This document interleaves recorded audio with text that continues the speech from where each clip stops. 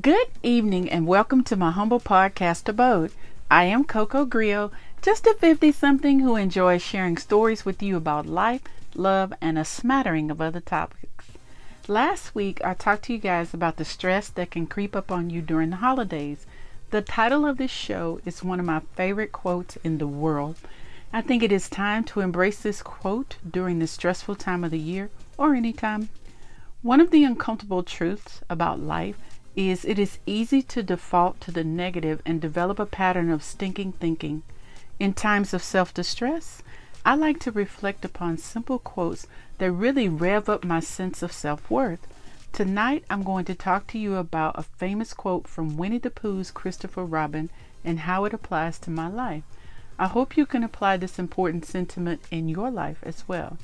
You are braver than you believe, stronger than you seem, and smarter than you think. Let's start with the bravery part. A couple of years ago, I was on my way to work. I checked my GPS to estimate the time it would take me to get to work that morning. It was going to be a beautiful day since my drive would only be about 45 minutes, according to my trusty navigator. But halfway to my destination, the defecation struck the rotary oscillator. So 45 minutes became an hour and a half due to a car wreck.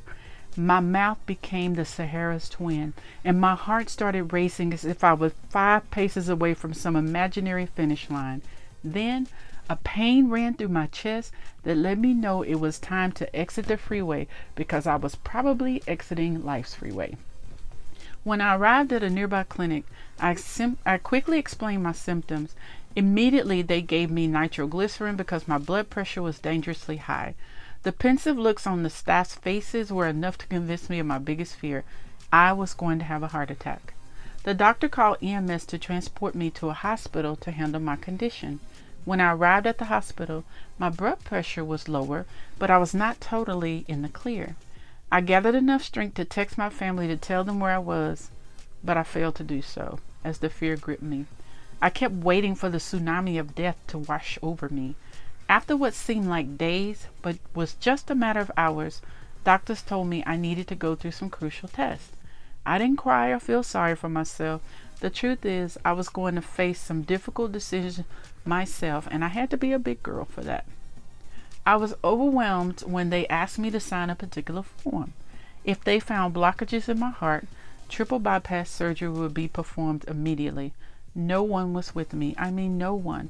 The nurse who prepped me for the angiogram had a round face and kind eyes. Was this the last face I would see before leaving this phase of existence, I pondered. I glanced at the monitor that was some kind of medical jumbotron projecting an image of my heart. "Your heart is perfect." These words from the doctor were welcomed with a huge sigh of relief. So what happened, and why did I end up on this table expecting to have my chest cracked open? Stress was responsible for this terrifying experience, but I faced it bravely, and I was proud of myself for doing so. What have you faced that is evidence of your bravery? Give yourself credit for your fearlessness. Moving on to stronger than you seem, I can think of one experience that highlights my strength more than any other in my life. June 27, 1995 was the day I had to talk to Cameron about his dad's grave medical condition. He had just turned 7 the day prior, and he was an astute little guy.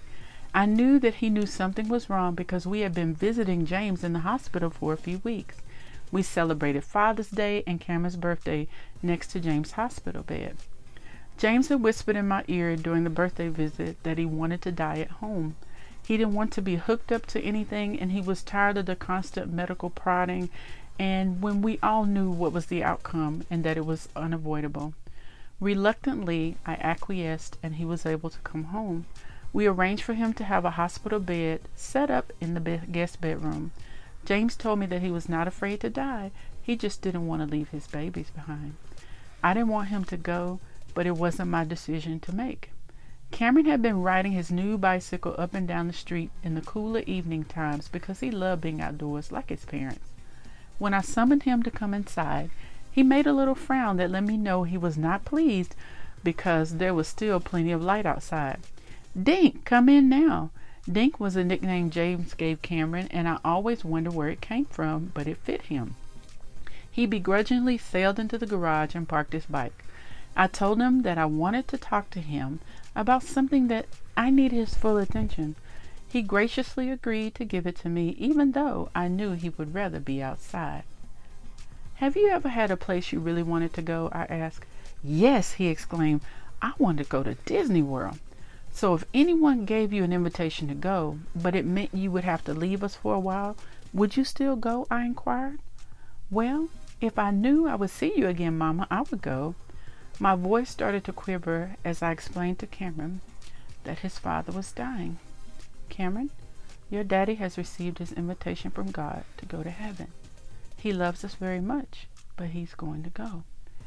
Cameron looked bewildered, and as any child would, he asked, when is he leaving? He asked with wide-eyed innocence. I don't know, son, but he just wants us to be prepared for when he does, I said as I fought back tears. We received our answer 5 days later when James passed away. The man who had been with me through so many hard things in my life was no longer there for me to lean on. A few months after his death, Cameron and I were coming home from a store trip, and he said these exact words to me. Mama, I am glad God let Daddy live long enough for me to be old enough to help you when he left. I now believe there is strength inside of us that is revealed when the time comes to show that strength. Now, it was very easy to think of situations that reflected my bravery and strength. The "you are smarter than you think" part was kind of hard for me, but it came to me after I really pondered about it. Starting this podcast is evidence of me being smarter than I think. I wrote the intro music, I create the content each week, and I manage all aspects of the podcast. This platform allows me to connect with people all over the world, and for that I am grateful. How does the quote resonate with you? Please drop me a line at cocogrio@gmail.com and share your stories with me. Thanks for listening this evening, and as always, I wish you good health, good fortune, and a good night. Coco Grio out.